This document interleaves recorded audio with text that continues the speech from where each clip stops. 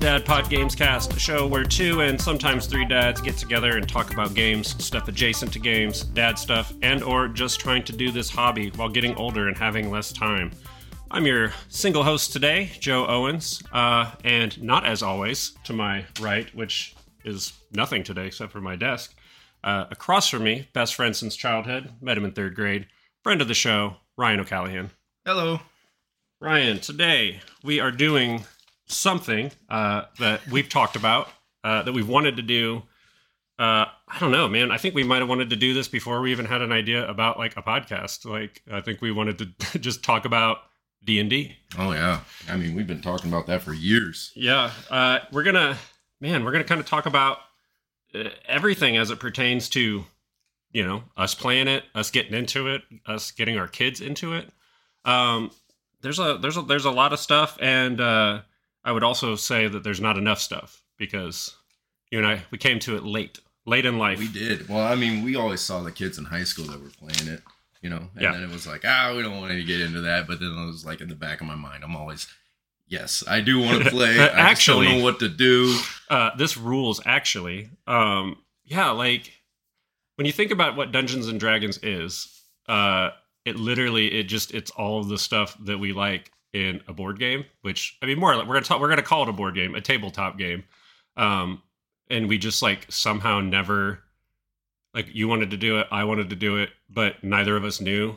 Like, we just like never talked about it. Where or what to do or how to get started. Because, I mean, I think you could probably do a 2-player D&D, especially like now. They have like a lot more like modules that you can go to your game shops, wherever your tabletop store is that sells minis, and they have a lot of modules for like even like 1 player, where like I feel like that didn't exist as much when we were kids. Maybe it did, we just weren't aware of it. I always thought you needed like 6 to 8 people, and I thought it was like this big group thing, because the one kid that I knew in high school that played, he had like 8 guys in his party, and that it's really cool, as we'll talk about a little bit later when you do get like, I wouldn't call our group big, but it's not just like 3 dudes. It's not just like 2 adventurers and like a game master. Right. Since we have 5, I think it's like the perfect size, because you have 1 DM, 4 players. Right. Just the way, you know, God and Final Fantasy intended. Exactly. Except for Final Fantasy 4, which, you know, we allow that game to have 5 characters because, you know, it's fun. Shout out to Final Fantasy. Yes. Right. Like, so originally, when did you like become aware, like yourself, of D&D, and like what got you interested in it, like originally, if you can remember back that far? Okay, so you remember back in high school, because I mean we were always into the role playing games and things, and back in high school, do you remember a guy named Donovan?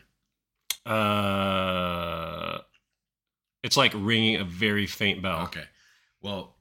He's way back in the corners of my mind. Back when we had like the early outs, he's the one that would take me home. Right. I would give him gas money, he'd take me home. Right. And he would always talk about playing D&D all the time. And I'm like, oh man, that sounds super sweet. You know? Like, I'd love to play sometime. Just never happened. And then I also saw there was a couple friends of our mutual friend Chuck. Yep. Shout out to Chuck. Yeah. I hope he's out there listening somewhere someday. He had a couple friends that played. And I was always like, man, this would be like super cool. And also my cousin used to play, a cousin that I don't really talk to a whole bunch. But he just was, he used to play all the time as well. And it was like, I always wanted to try, just never had a party or a group of people that I thought would really be into it. Yeah, because, you know, it just feels like you need more than 2.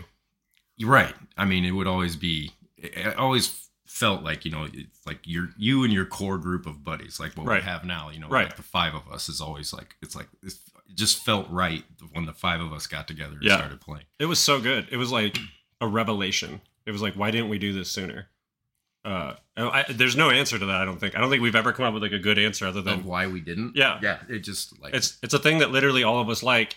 And it turned out we all really like rolling dice on a board. Yeah. It's amazing. You know, venturing into the realms of the theater of the mind. Do you remember Because I actually remember this. My first encounter with D&D was hearing about it on the news with all the satanic panic. Oh, back in like, what was it? The 80s. The late 80s? Yeah, dude. Yeah, the satanic panic. Do Yeah, you remember that? I'm using scare quotes here with the satanic panic because it was really dumb. Well, and like when we first started, like, I mean, after like, you know, we got our group together and we started playing, I did like a total deep dive, you know, into the YouTube archives of like just D&D videos. There's so much, you know, like so D&D much podcasts stuff. and just videos about it. And then I came across the old like PSA satanic panic commercial and had a good laugh about that. Oh my God, it was so dumb. Like people, you know, they've been up in arms. You know, during our parents' days, it was worrying about rock and roll. You know, oh God, yeah. Everybody's like shucking and jiving and thrusting their hips, and you can't have that. That's gonna, you know, I don't know, make our daughters do cocaine and get crazy or something. I don't know. They had all that stuff. I don't know if you remember. There's a lot of really bad connections. The end of days. It's the end of days. Stuff. Yeah, and then it was D&D, and then it was Mortal Kombat when we were growing up like later. It seems like people are always trying to like take away the cool stuff.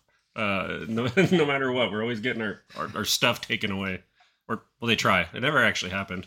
No. That would have sucked though, because you know had the panic over D&D 1, we wouldn't be sitting here talking about it right now because and turns out it literally has nothing to do with Satan at all. No. But some folks, you know, they've been scared of witches and things like that their entire life, so we can't really.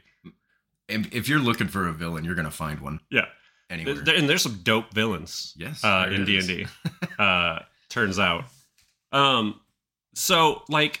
Okay, so you were our group's first D&D DM. Did the one shot, yeah. How did you end up doing it? I can't remember. Did you volunteer? Did you like say how do we start? I don't remember. Because I was like, all right, I'm doing this. Yeah. Like I was like, I want to get a group started. So I remember calling you. I called Jake, Tyrone. Like I even called like a few of our other friends, just like that I knew that were into like fantasy books and stuff. And I was like, hey, would you be interested in this? And I think everybody said yeah. And yeah, everybody was like, yeah. So but like originally it was going to be you, me, Jake, and Zach. Yeah. And then I was shout out to Zach. And we're going to talk about Zach here in a little bit. And then I was over at Tyrone's house and I was like, Tyrone needs to be in on this. Yeah. So I got him and I was like, dude, this is what we're doing. Let's get it. Yeah. Let's get it going. And so I ended up just going online through just some old like D&D archive like modules, like one shot, some homebrew stuff. Turns out that's a real good way to start if you're looking to start. And it was like super simple, free, real easy. But even before that, Zach's brother-in-law, because I had no idea even how to like DM or anything. And so he did a real simple one shot at his house, and this dude has an amazing D&D collection. Like it's his. Does he have like entire a whole basement? I was gonna say my room. Nerd room. Yeah, like my nerd room. D&D. Yeah, we need to at some point, as a side note, for the Dad Pod Gamescast, we're gonna get some pictures posted on the Substack of Ryan's nerd room. It's great. I'm not even gonna spoil it. I'm not gonna spoil it. You're gonna wait. You guys are gonna wait. Thank you. And check it because it's gonna be dope. But yeah, like you know how I have all the NES games on the walls and stuff. D&D minis, the original books, like all of that stuff. Like it was incredible. Yeah, I want to see it. I have not seen this man's room. When we set up at a table, that was the focal point of his room. Oh, nice. Is it in the middle? It was right in the middle, and his battle mat covered the entire thing. Oh, that's very cool. Like we used the figurines, like the minifigs and stuff, and like everything was perfect. Every person that was sitting at the table had their own handbook, had their own monster manual, had their own sheet, and like he made up just quick characters for us. Yeah. And did a one shot, and he basically said, I'm going to do this one time for you guys, and then I guarantee you're going to be able to do it. Right. So we went and played that one shot with him, and then that's when I got the homebrew together and caught the bug. Yeah, pretty much. And came back and basically just kind of ran through it, came up with a quick little story of how to get everybody together. I think everybody got arrested and they were in a prison. Yeah. That's and like you guys had to break out. People, I think I've read a lot of stuff because I'm attempting to DM our next module. And one of the things I found that a lot of like experienced DMs recommend is don't overthink some of the stuff because so much of it's going to happen organically. Like, or none of it's going to happen. Right. There's always a chance. Oh man. I got to just bring in this story because I really wish I could have been at the one shot because I feel like that would have like helped my confidence in DMing. So what I did is over prepared and then, watch the videos later. It says, hey, don't over prepare. But I did that for our first, session of the new module. And I swear to God, this group of guys did everything they could to break the module within 3 minutes. Like, I wish I would have set a timer because I was like scrabbling.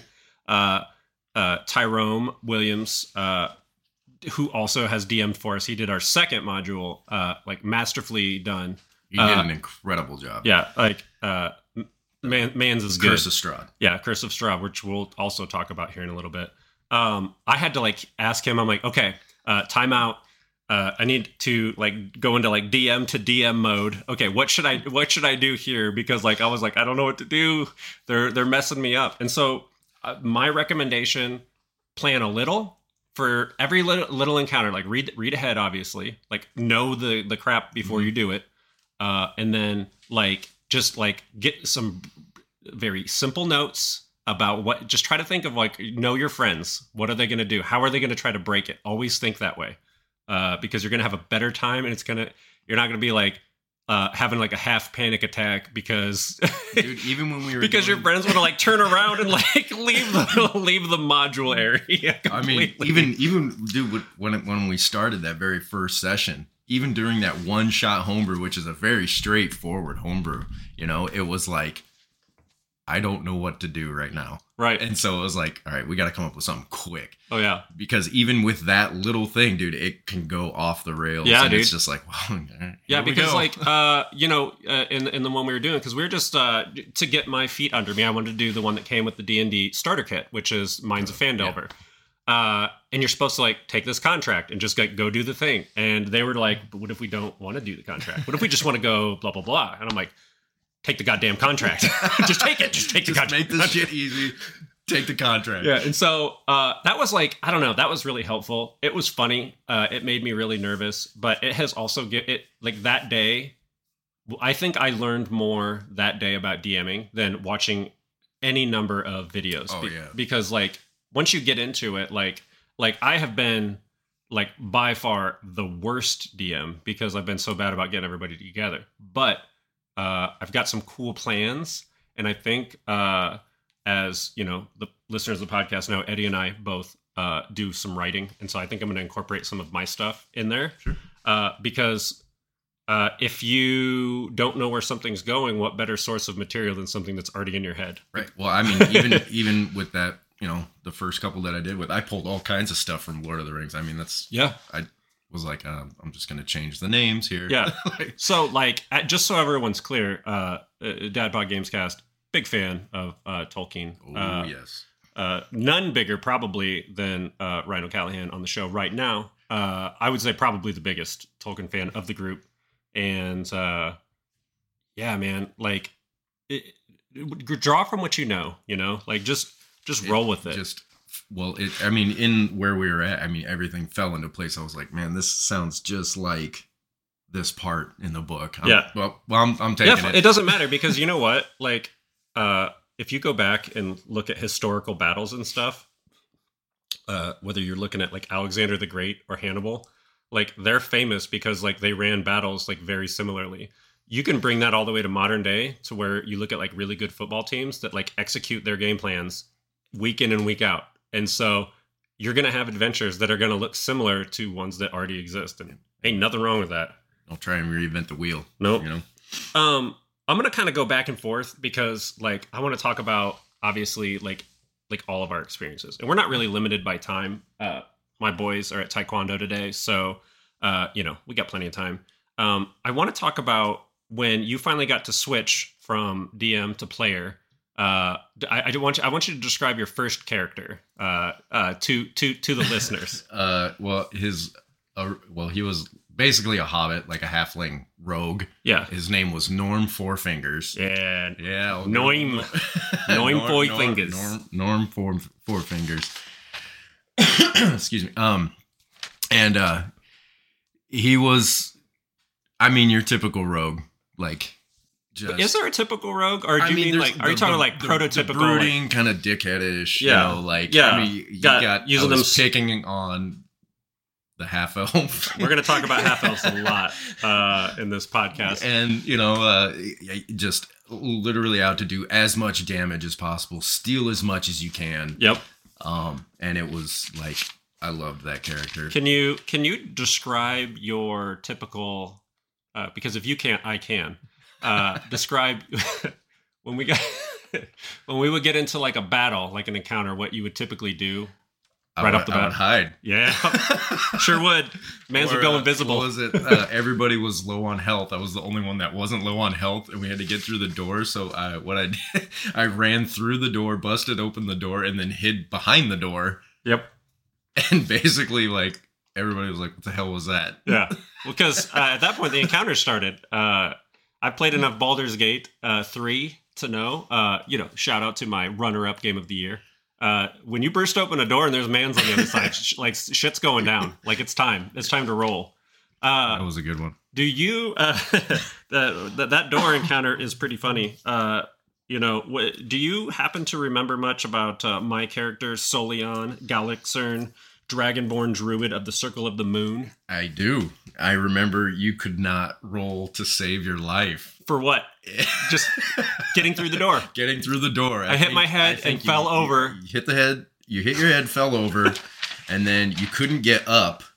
And then you had to grab a hold of the wall sconce. Yep. But then you rolled a 1, so the wall sconce ripped off. Just ripped right out. Hit you in the head. Yep. And you fell back down again. I took damage I took environmental damage in the first battle of the new.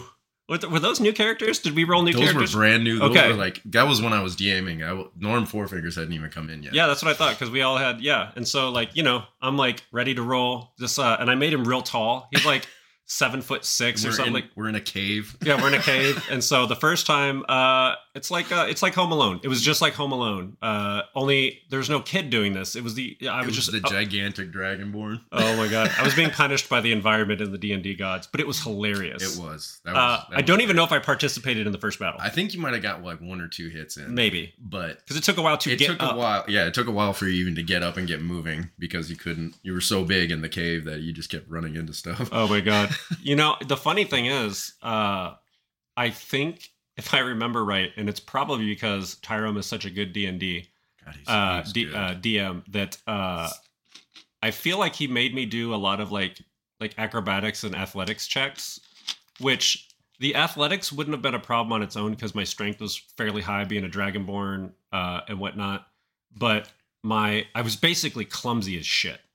Just falling over stuff. And I think that just because I feel like I was clumsy the whole campaign, except for some really epic stuff at the end, which we could talk about later, which I was really happy that I finally did something heroic versus Charlie Chaplining my way through through the environments.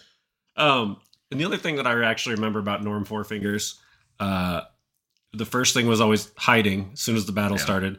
And then Norm would loot any corpse we came across. He would loot no matter what. Whether we killed them or not, doesn't matter. Whether it was socially appropriate or not, didn't matter. If there was just a dead guy in the middle of the street, Norm's looting him. Dude, there's something on him. I'm finding it. Man, but that actually worked out because didn't you have a horde of health potions and stuff? I feel like you had a lot of stuff that you could just give us and there pass was a few around. Things that I picked up just from randomly looting things. Do you remember health potions and I think I got the what was that? The gray bag of tricks. Yeah. I think I got that from just some rando encounter.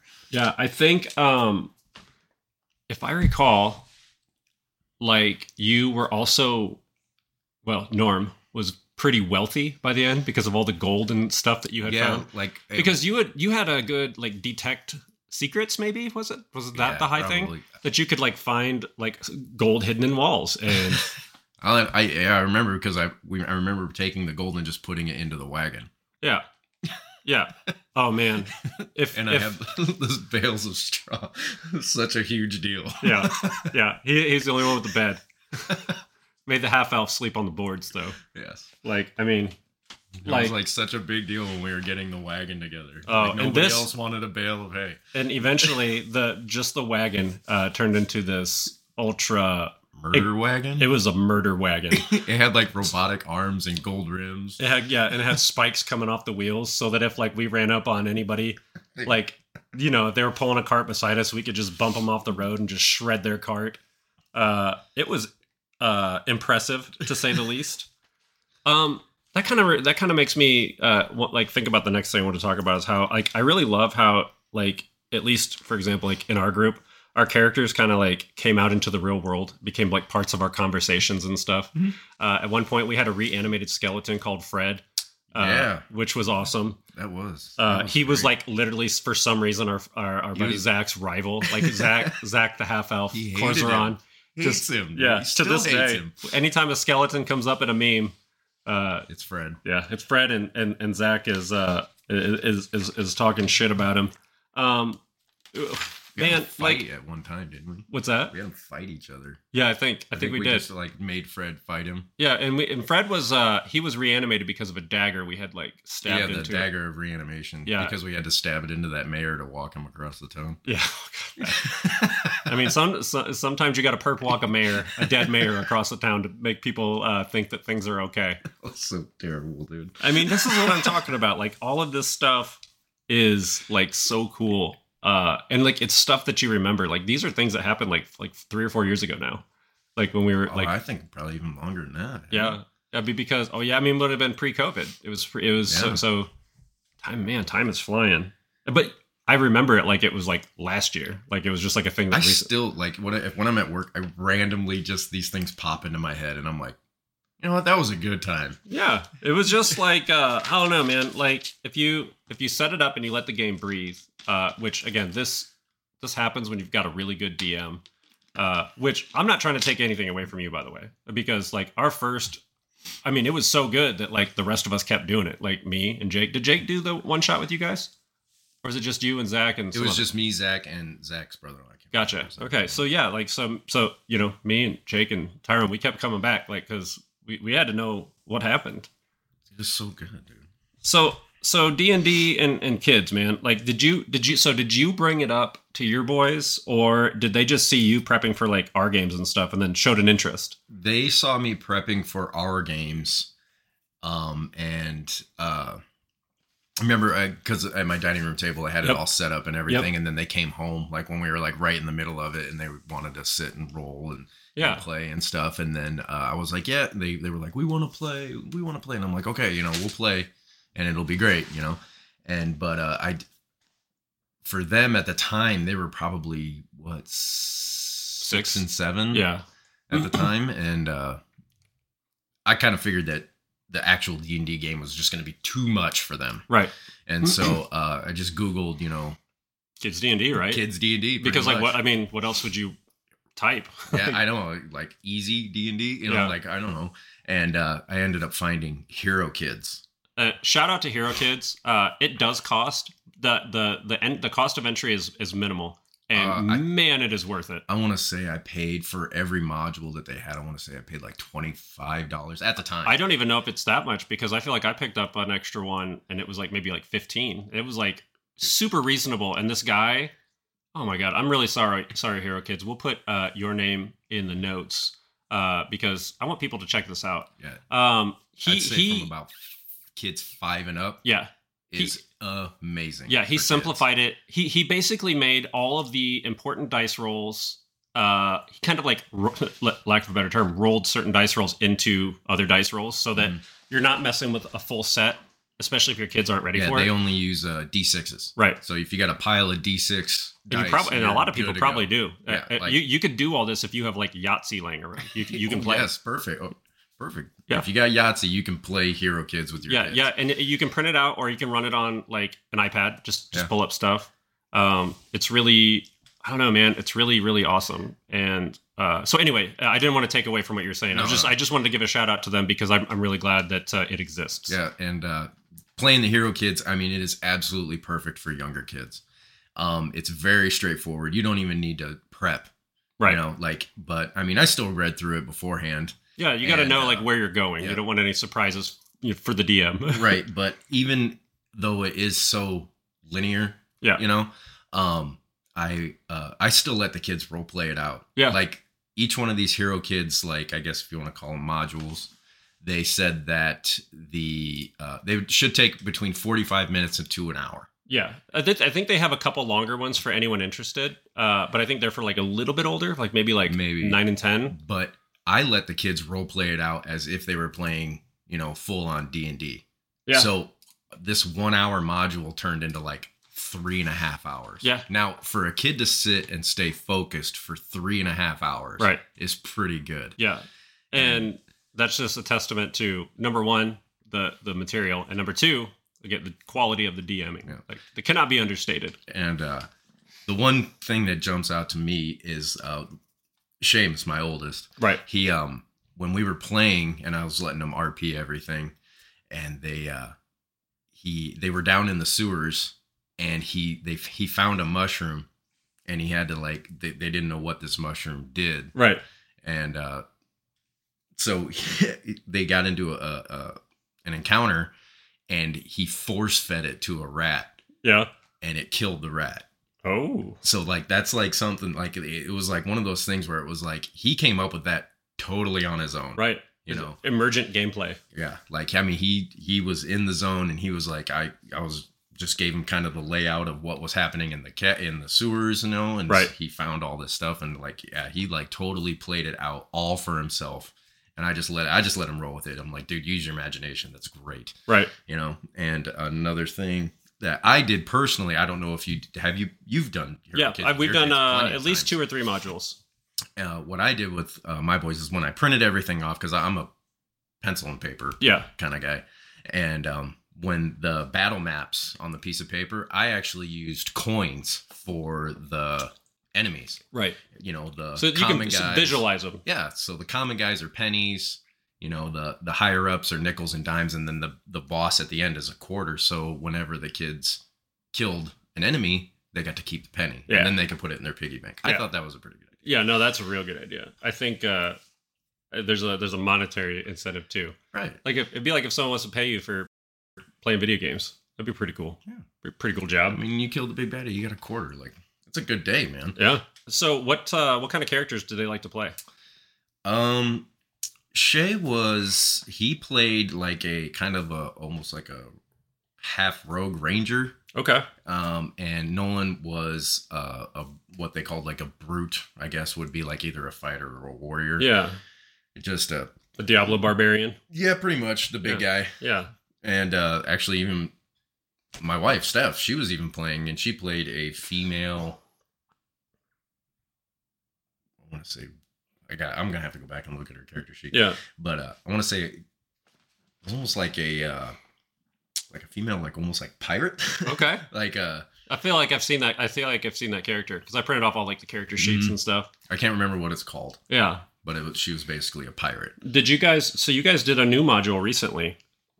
It was the board game. Okay. The board game Bedlam in Neverwinter. Okay, yeah. Which is one of awesome. Yeah, one of the really dope realms of the. I forgot how many realms there are in DnD. And I'm actually going to take the characters that we made for this, and kind of roll them into, because I just got my kids for Christmas. I got them their own dice bags and their own sets of dice and all kinds of stuff. So I'm going to take what we did in Bedlam for Neverwinter, because it is a board game, and you have to just solve puzzles and things like that, and the puzzles are great. Yeah, not too hard, not too because it even says like 12 and up. Yeah, but the boys were figuring them out. Yeah, so yeah, they kind of have to like do that so that you're not not putting like a 4-year-old on it and then getting frustrated when they can't figure things out. I can imagine like 3 or 4 like 5-year-olds just learn how to read out this. You got to like figure out some puzzles. Right, but no, it worked out great, and I'll take those characters from that and roll them into a new campaign. Are those the characters you just described, or did they play something different in that game, the board game? They played something different in the board game, but when we were playing Hero Kids, they had their own other characters. What'd they play in the Neverwinter? It's totally random. Is it? Yeah. So you basically one person fans out the cards and you just pick, and it's like you're a wizard and you get dexterity and strength, and that's like. So there's a chance to get something really, really terrible, and or really awesome. Yeah, like I think Nolan is my youngest, and he got a cleric, and then Steph got a ranger. What's my character? So is it a game where you guys can all play and the game acts as its own DM? Yep. Cool. So you have 4 characters, and then you basically just roll through and the DM is just kind of autopilot. Yeah. No, that's really cool. I wanna check out some of these things. I want to go pick up some more stuff. We've got a relatively close game shop to where we both live, and there's like a lot of cool stuff in there. There's a lot really good stuff in there. A lot of way to spend a lot of money. That's the problem. Is I went in there to buy the boys their own sets of dice, and I left there after spending almost $100. Yeah, of just stuff. It's so easy to do because there's just stuff you want, not necessarily need, but stuff you want, and then they had all the new minis, and then I bought the mystery bags of dice. I sent you guys pictures. Yeah. Of that. They're very, very cool. So do you have you done anything that's like actual like straight up from DnD yet with your kids, or has it just been the Hero Kids and then like the board game and stuff? Just the Hero Kids and the Bedlam of Neverwinter. But I do want to start the new campaigns. How about yourself? Have you done anything with the boys yet? We have done bits and pieces of various parts, mostly because I just wanted to get experience managing situations and scenarios. Mm-hmm. My question was going to be, do you have you modified the rules at all for anything, or do you just kind of go with I modify all the rules. Yeah, I kind of play my own game. Yeah, well, because I think that I don't know, I care more about first them having a good time, and then two it being fun. Right. Telling a good story rather than I don't know, man, like that. Well, I gotta look at the rule book now. Right. Just go with what you feel, man. Right. Yeah. And so I was preparing for us sitting down and talk about this, I found myself kind of going back and forth. It's if they learn the rules now, they can sort of internalize them the more they play. But it's man, that's a lot for a kid. Yeah, I feel like that would be way too much for a kid to take in. I feel like, as weird as it sounds, we watch Stranger Things and see the kids playing it, and they got a real solid grip on the rules. It's man, I'm not saying it can't happen. I'm just saying you got to have a lot of desire in yourself to go in and internalize the rules, because you can make D&D pretty complicated if you want, but I feel good DMs streamline certain parts because it makes it more fun, in my opinion. And it also I feel certain things, if the DM is bad and only straight up following the rules, I feel it doesn't make sense scenario wise. I will talk about this more. I'm gonna actually turn off the furnace because that's loud. And we'll be right back after a very short break. Sure. And we're back. Although the thing is still going, it will shut off shortly. But what do you think about potentially ruining a scenario based on following the rules too closely? I don't know. I don't know. I've never followed the rules. I glance over the guidelines. I mean, that's pretty much what I use it for, and then I'm just okay, I'll just go with how I feel. Yeah, there's no D&D police gonna bust down your door hey, he didn't perform whatever kind of check. So yeah, I'm sorry. Your encounter's invalid. You have to restart it. Yeah, to me, first and foremost, like we said, it's more about fun. Right. Do I really need to make that dice roll? Probably not. Should I have? Maybe. I don't know. I think certain investigations are good when it leads to something, or if there's obvious traps, that your characters would encounter. But I just don't think that you always need to be just hard and fast with them. And I know that there are people out there, and there's probably people even listening that are like, no, you got to follow them rules, which I get. Like, you spend, 30 minutes getting prepped for a battle, getting your characters all set up, and then, someone slips in some oil, slides down the stairs, and then ends up right in front of the boss. Like anything could happen. Right. Like, there's no...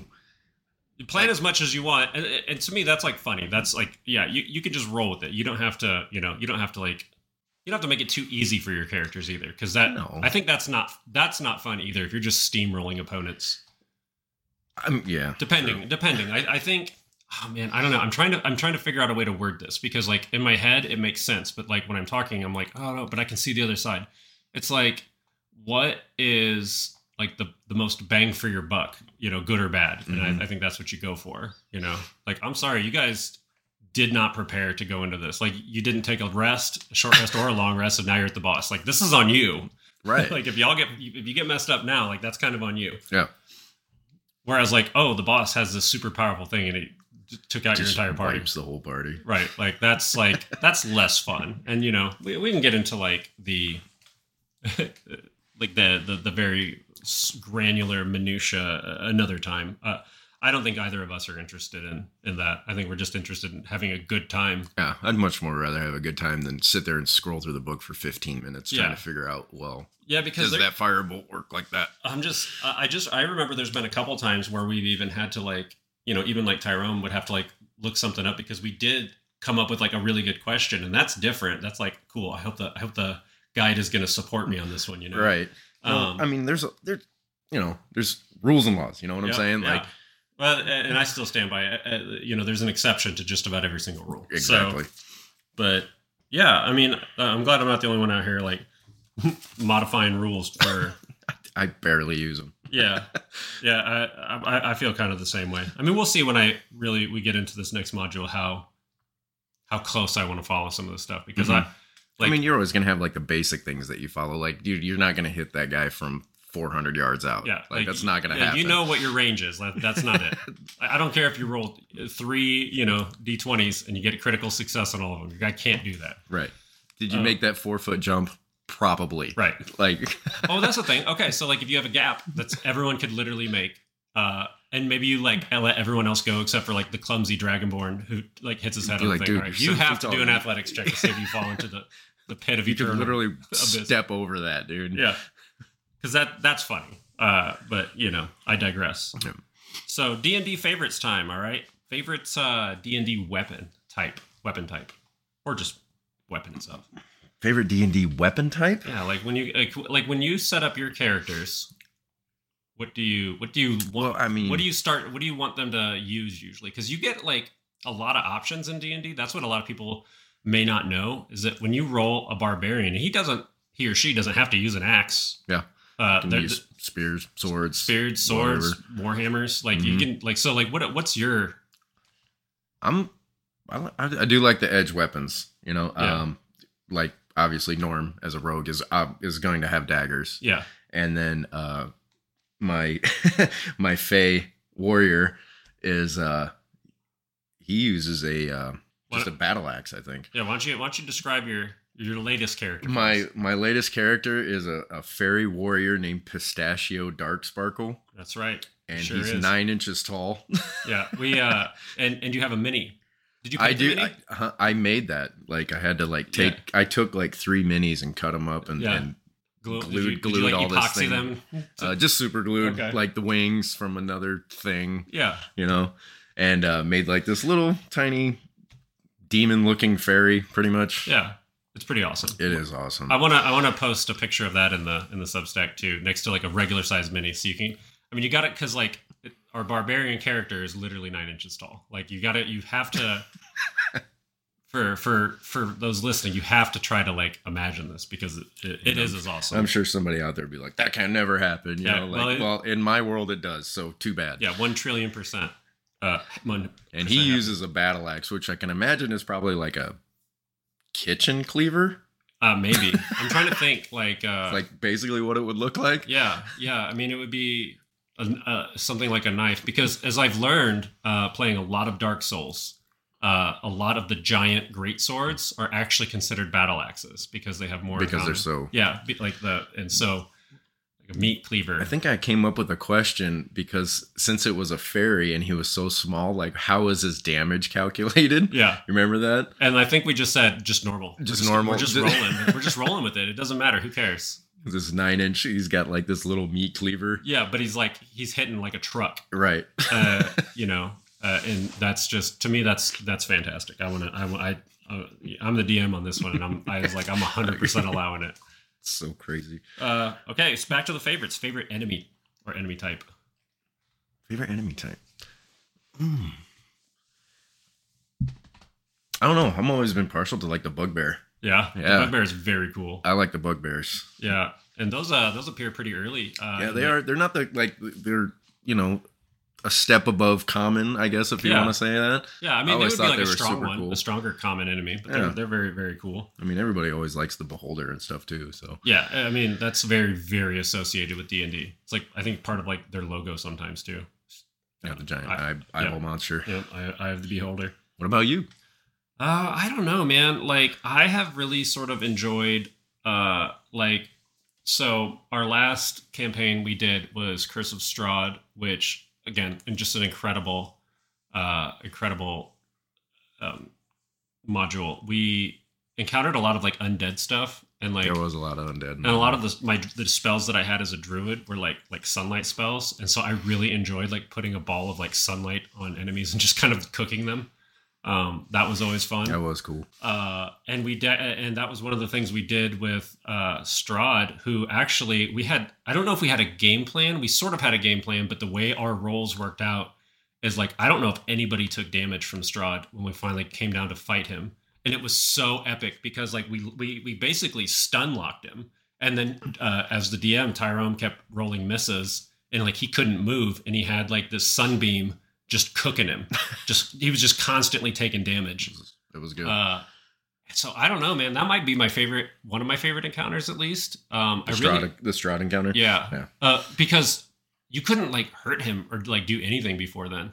And so like it was funny too, because like a lot of times we would be like, like talking shit to him and and whatnot, and he would just be like just kind of amused that we would be like have the audacity to like talk to him that way. Just wrecked him. Yeah. And like turns out he a little bit of FAFO. He messed around and found out. Yep.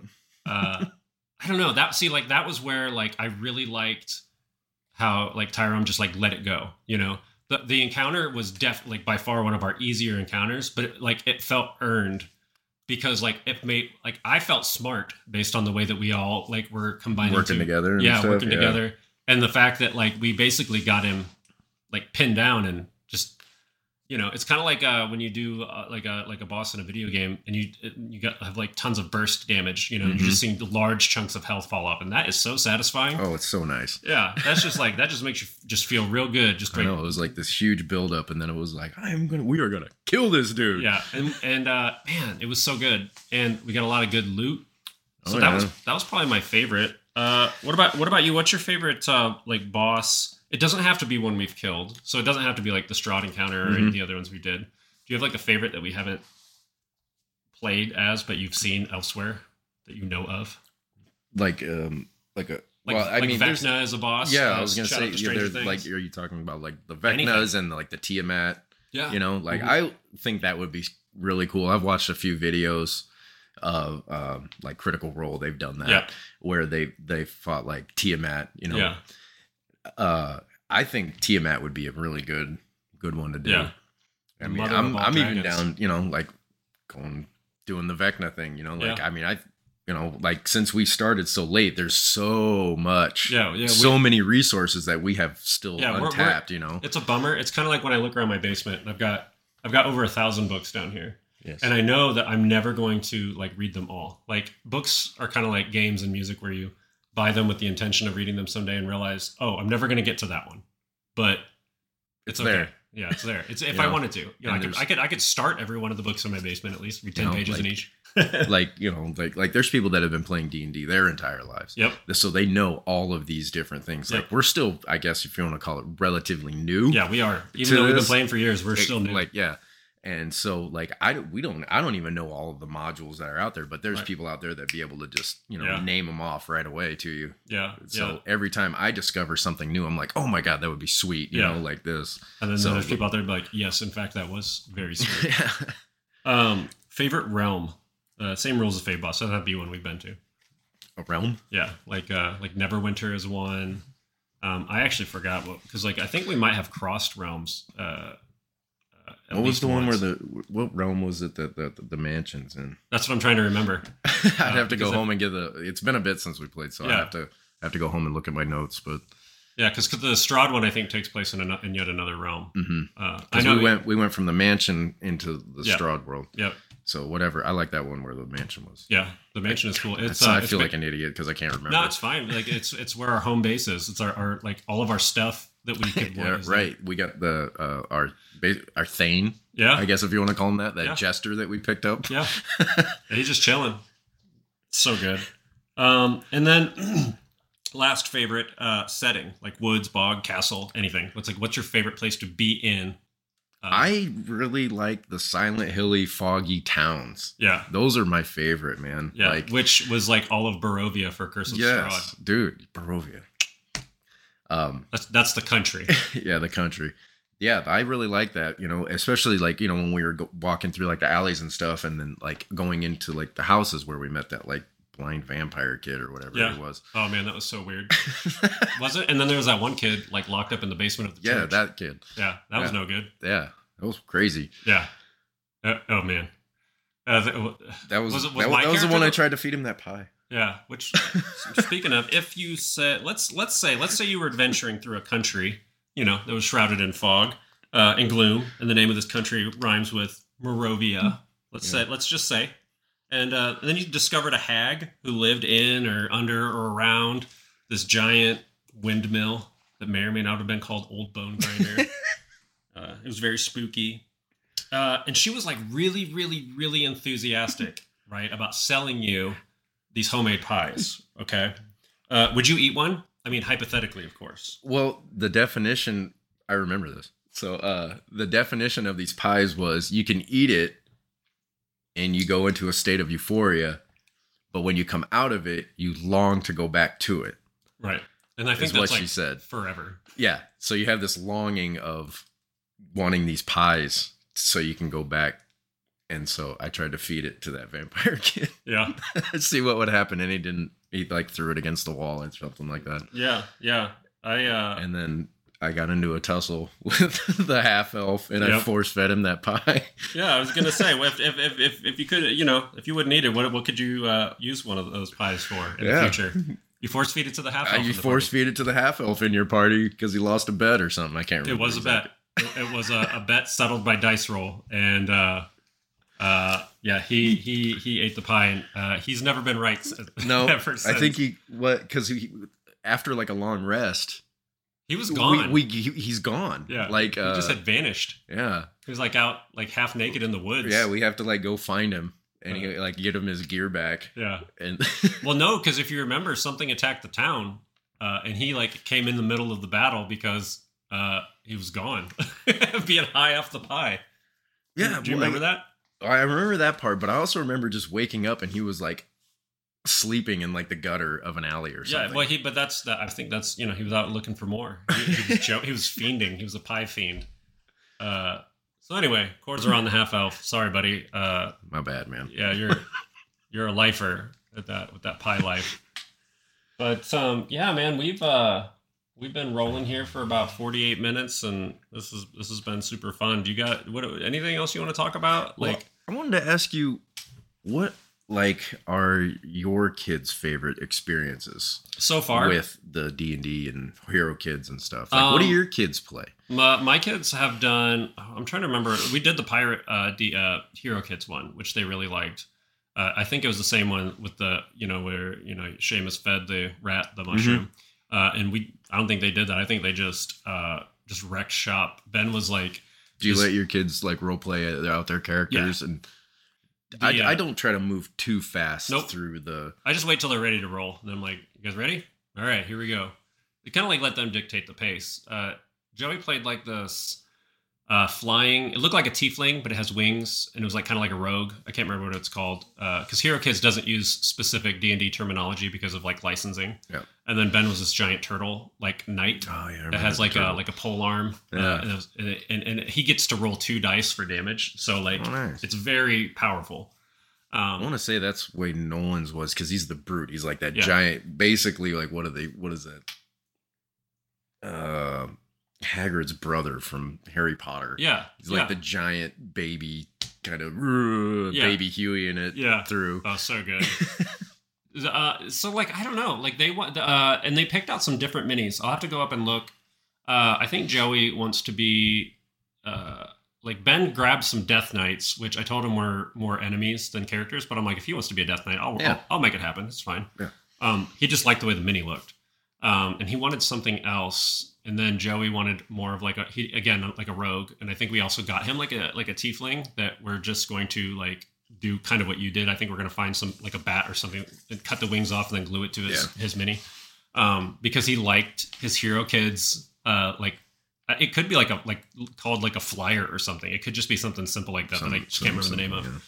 Because he wants to have that, and I'm like, that's fine, man. Like, let's just roll with whatever. I'm all about do what you want. Yeah, like that's what you want, man. Like we'll make it happen. It's fine. And so, like my thoughts are, going back to like what we talked about earlier with like the rules, is I'm gonna kind of like introduce stuff.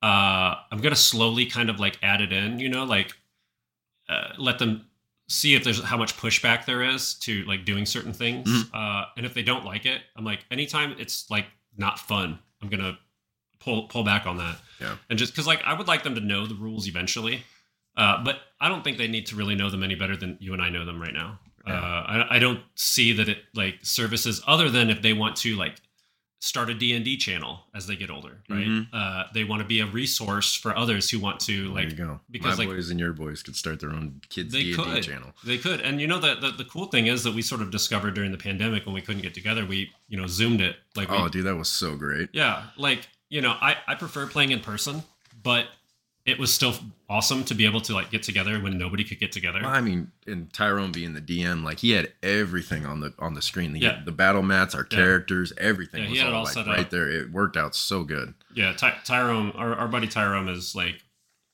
I don't know what his like experience with it was beforehand, or if he just extremely prepped for it. When I asked him, it was the first time that he had seen people play, but he was like, I've never played myself. But he took on the DM role and was absolutely amazing at it. Yeah, like it's a tough act to follow. I think was Jake originally going to do it, and then he had a whole bunch of like work things and like life things going on at once. Yeah, and I was like, all right, I'll do it because I felt bad. It was first me. And then it went to Tyrone, and then Jake was going to, and then he had a lot going on. Yeah. And so you took over. Because I was like, dude, I don't want you to feel like this is like another job, right? Like this is supposed to be fun. I'll do it. And then I immediately dropped the ball after our first session. But now I'm feeling, just talking about this today, I feel like re-energized. I'm so ready to start rolling dice again. I mean, I still roll dice with my kids and stuff, but I mean, to get the core back together, man. Yeah, I think what I'm probably gonna do is let you guys pick which character you want to use. I might just pick up at the level that we were at the end of like Tyrone's module and let you guys just like do your, even if it's a brand new character, up to that level. I was gonna say I might do a new character. I don't know. Pistachio's pretty dope, but I don't know. Since it's been so long, I'm kind of maybe I want to try something new, or go back to norm, because I've only done basically damage rolls. Yeah, I'd like to maybe try to do something else. Yeah, let's. I mean, you're hearing it here first, listener. Us planning our next campaign, because we talked about Critical Role, another really good podcast with one of my favorite podcasters. His name's Austin Walker. He does Friends at the Table, and they have done a ton of like modules, and he's like really good at like tabletop stuff and DMing, and so like their experiences, their adventures are really good because they're all like real good at it. And so I recommend that because I've been listening to it a lot, getting inspired and reinvigorated. I listen to them. I listen to D&D podcasts while I'm at work. Yeah, well, I mean, I got a job where I don't have to talk to anybody. So right, you just put the headphones in and just work. Yeah. And Yeah, man. Like there's like I feel more in a position now to be able to like do more stuff that I have read more. Like we're sitting here chatting, microphone between us, and underneath it is the Dark Souls. I know. I keep looking at it. Yeah, and as you can see right in the corner, it's uses the 5e D&D rules. Oh, nice. That's and cool. so I'm gonna take some stuff from that. We're gonna mix it up. I pulled stuff from everywhere, man. Yeah, and I did buy the well, you probably remember, but I did buy the Rise of Tiamat. Mm-hmm. The only hesitation I have doing that is because I've heard it's pretty like end game, and so like I want to kind of save it, but also like one of the things I've been thinking about is, while we have time, we should just like do like just whatever. Like there's so much end game stuff. Like I shouldn't be worrying about saving one particular module because like we may never get to it then, and so it makes more sense to just do it. Ball out, man. Yeah, and so that's my goal soon. I bought myself. Amazon's always got those buy two get one free deals, and a lot of times like you're already getting discounts on the books, and they had a big D&D sale with that, and so I picked up like the Monster Manual, the DM handbook, and like something else, and so we got a lot of like stuff. Physical or physicals. Your iPad? Yeah, no, I'll show you here in a second when we get done. I don't want to have a bunch of doors shutting and whatnot in the background. But yeah, dude, I'm excited because like this is so fun. I want everyone who is listening who's even thought about it, like just do it. Like you can, and now with like the power of like internet being as good as it is, you could probably find an online D&D group like really like today. Like listening to it now, get off the pod when this is over, you could probably find a D&D group. Oh yeah, and get to rolling. The game shop that's only a couple miles from our house. Yep. They have open nights where people can just show up and play, I think. Yeah. And if you don't have any dice, like they actually have pretty good like generative like dice rollers you can download to your phone. Yeah. I think even the D&D app has that. Yeah. The D&D Beyond app or just the D&D other, Beyond. Yeah. Like so you have all the tools you need. You don't have to spend a lot of money. You can. This is you could spend some serious money on D&D. That you can spend as much as you want. Shit, man, I got it's not over there anymore. I moved it, but I got like some Warhammer stuff because I picked up at a garage sale, just Warhammer rule books. Like, why not? We'll just bring it in.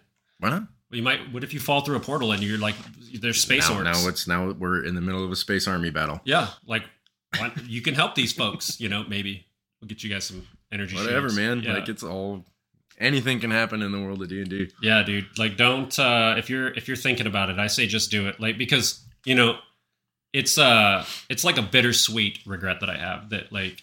I feel it feels nice that we have so much like that we can do, but also kind of bummed in the sense, like I said earlier, that like there's so much stuff we'll never see, and that's okay. And you know what? That's all right. And like I also am thinking like, man, I should have started playing in high school, right? But then where would my collections be? Right. Would I have my massive collections of video games, or would it be all D&D stuff, right? Yeah, there's a combination of both, but it's always give and take, and like because in my room it's got its own corner, of all the D&D stuff. Oh, one thing I wanted to talk about that I almost forgot, and we can't because of all the people we know, I think you and I are the biggest Teenage Mutant Ninja Turtle fans. Yes, probably by a good margin of all of our friends. And you have the old TNT, Jesus Christ, TMNT, like tabletop originals. I do. And man, those are cool. Like do you ever like look at them anymore? Did you look through them once and then keep them in plastic, or like how did you decide what to do with those? No, I do pull them off the wall and look at them from time to time. Pull inspiration from wherever you can, you know. And what I really like is the actual like DM screen that came with it.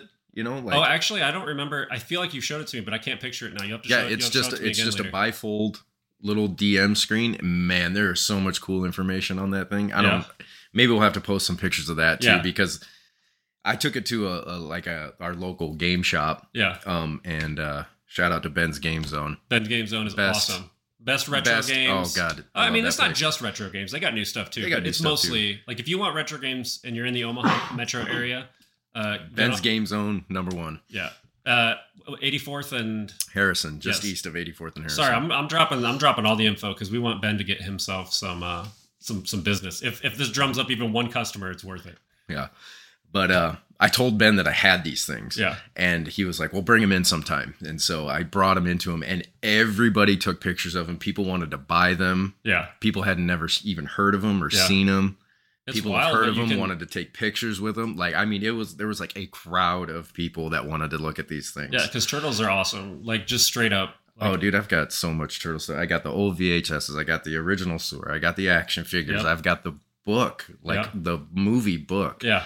I've got a Kevin Eastman signed Funko. Yeah, I'm telling you, I'm telling you, got- listener, like folks do not underestimate our love for the Ninja Turtles. Like that was I think it, that was our dude. number one growing up. I even have like the painted glass. Yeah. You know, like if anybody grew up in the 80s and you remember the painted glass pictures, they used to have like tigers and unicorns and rainbows and, Yeah. you know, like a dark horse stallion blowing through the clouds. Yes. You know what I'm talking about? Yeah, 80s fantasy, 80s fantasy bullshit stuff. that's I have also awesome simultaneously. where they're all their headbands and armbands and everything, they're all red. Yeah, And it's hand painted. yeah, it's the OG.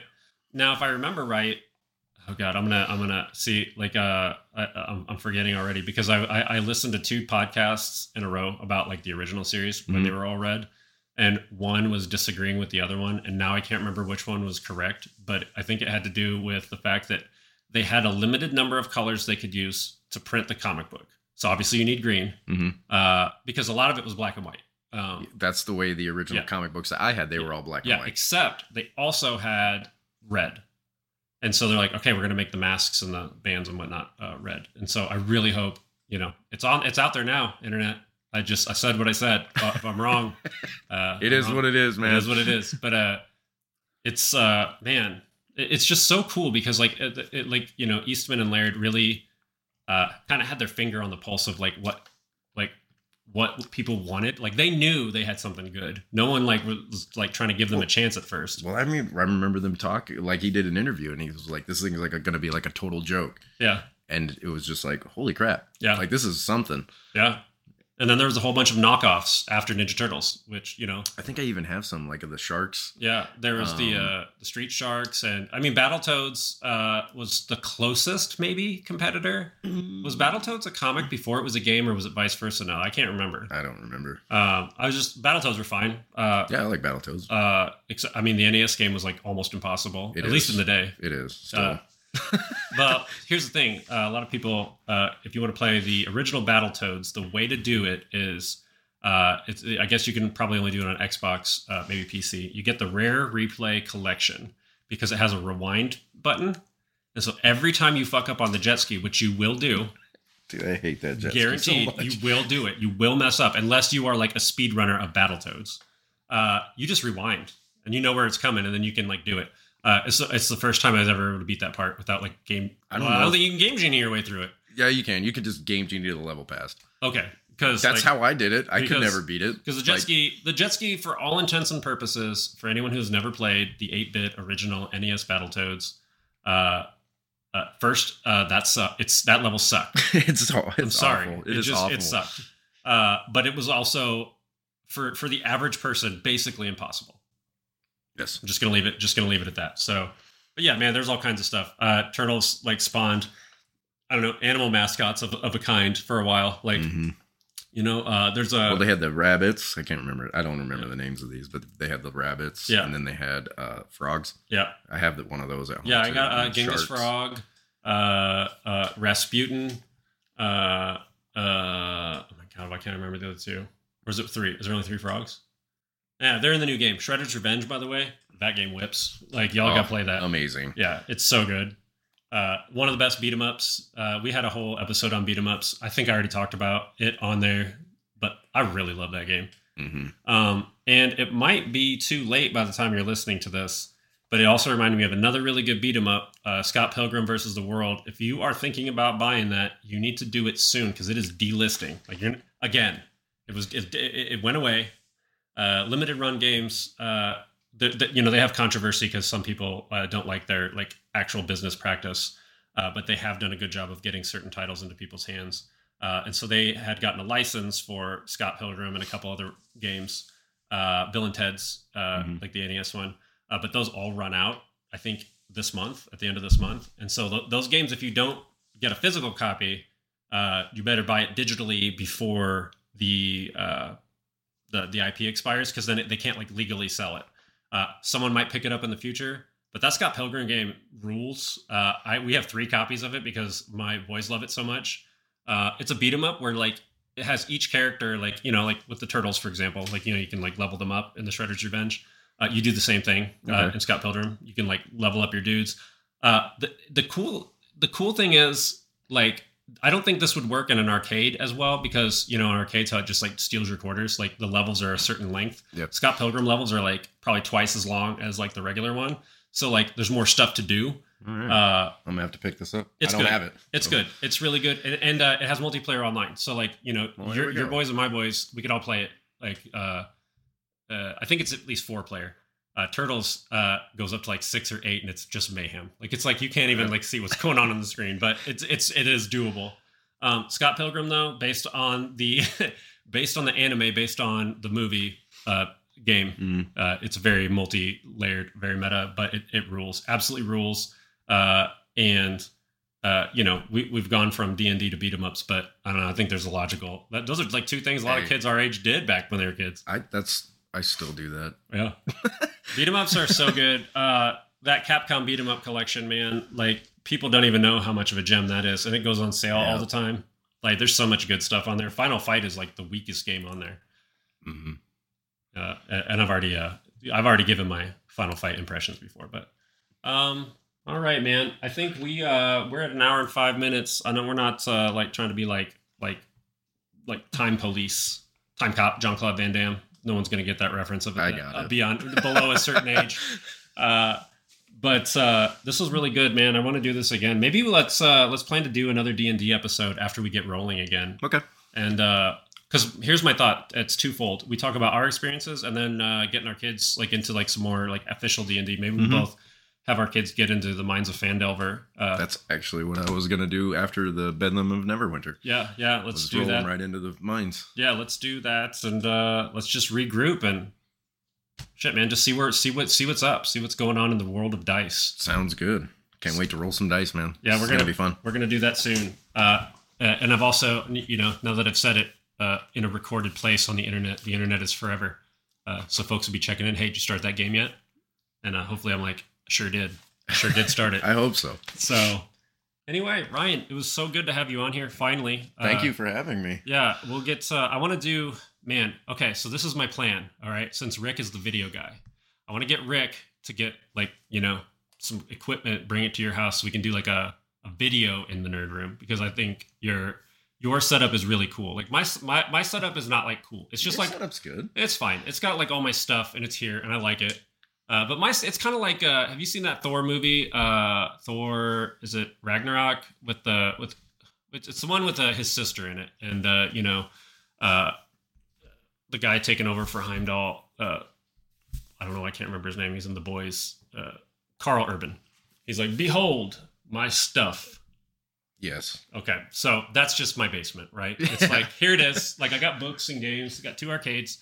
Man, I'm still thinking back to the superhero episode I did with Rick, and that arcade is, how far is it from me, would you say? 5 feet. And I didn't talk about Marvel vs. Capcom. I didn't talk about it's it like once. your favorite, dude. It is. It's absolutely my favorite. And it's like, I am still kicking myself for not bringing it up on the pod. So we're going to do another superhero games episode.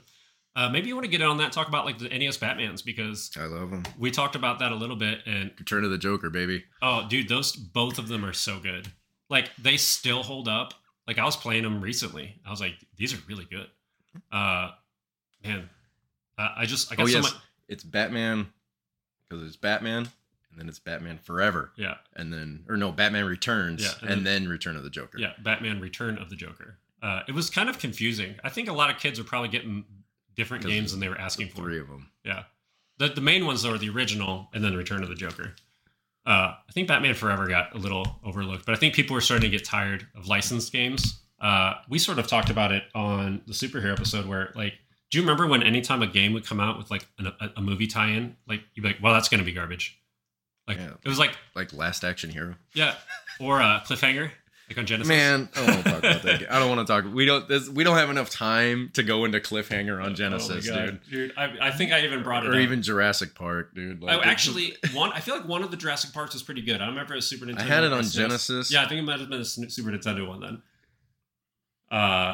I don't know, dude. I don't want to talk about Cliffhanger, dude. That game. It's almost. I think it was. Isn't that also another Impossible game, basically? Yeah. The Avalanche. The Avalanche part is awful, dude. Yeah, like if you're out there doing that part, it's got to be like a pixel perfect run through the Avalanche part in order to do it. Because I don't even know if you. I don't even. Like, I thought at one time it was like, yeah, we intentionally made this like impossible. Well, did I have I told you about the DOS version of TMNT 1? You know, the NES game. With the jump where if you have the Game Genie on, you die. You fall into the lava. Yeah. Basically, you soft lock yourself. Yeah. So like that version, but on DOS, they actually didn't program it right. And so there's literally a jump that doesn't matter how good you are at the game, you can't make it in the game. And it's like halfway through. So there's like a whole half of the game that like no one's like ever seen. I think unless you've like somehow like hacked your way through it, because the jump is impossible. Like the programming of the turtle does not allow for you to make this jump. And man, video games were the Wild West when we were kids because as soon as they were done with them, they were like, "Send it, dude." Yeah. There was no updates. There was no we can fix this on launch. Now, technically though, what they just did is occasionally, like later on, they would issue a new cartridge. Yeah. Like it would just be the new version. They would sell out the old stock, and then you have like price value differences between like I not from a collecting standpoint, but I just would always want personally the one with like the correct, like the better version of the game. Unless I was collecting, like, oh man, that would be a real good episode to talk about collecting. I think we should do that, and how our boys are gonna hate us when we're dead because they're gonna have to go through all of our stuff. I got so much stuff. We got a lot of stuff, man. Dude, I have like, well, you've seen the room. Yeah. The room has everything in it. And then I probably still have 10 more totes of just stuff. Yeah. Things that could go up on the walls. Yeah. Or cables for you never know that you'll need. Man, I am that guy. Yeah. We saw that meme. We both saw. I sent it to you. It's like every guy I probably have in the like 80s, 2 or 3 totes of just cables to something. That they might use someday. That old mini camcorder from 2002. Yeah. You don't know. Use that thing someday. But yeah, let's do it again. Let's do this again sometime. Of course. This was great. Yeah, so for now, that's the Dad Pod Gamescast, and we will catch you in 2 weeks. Bye.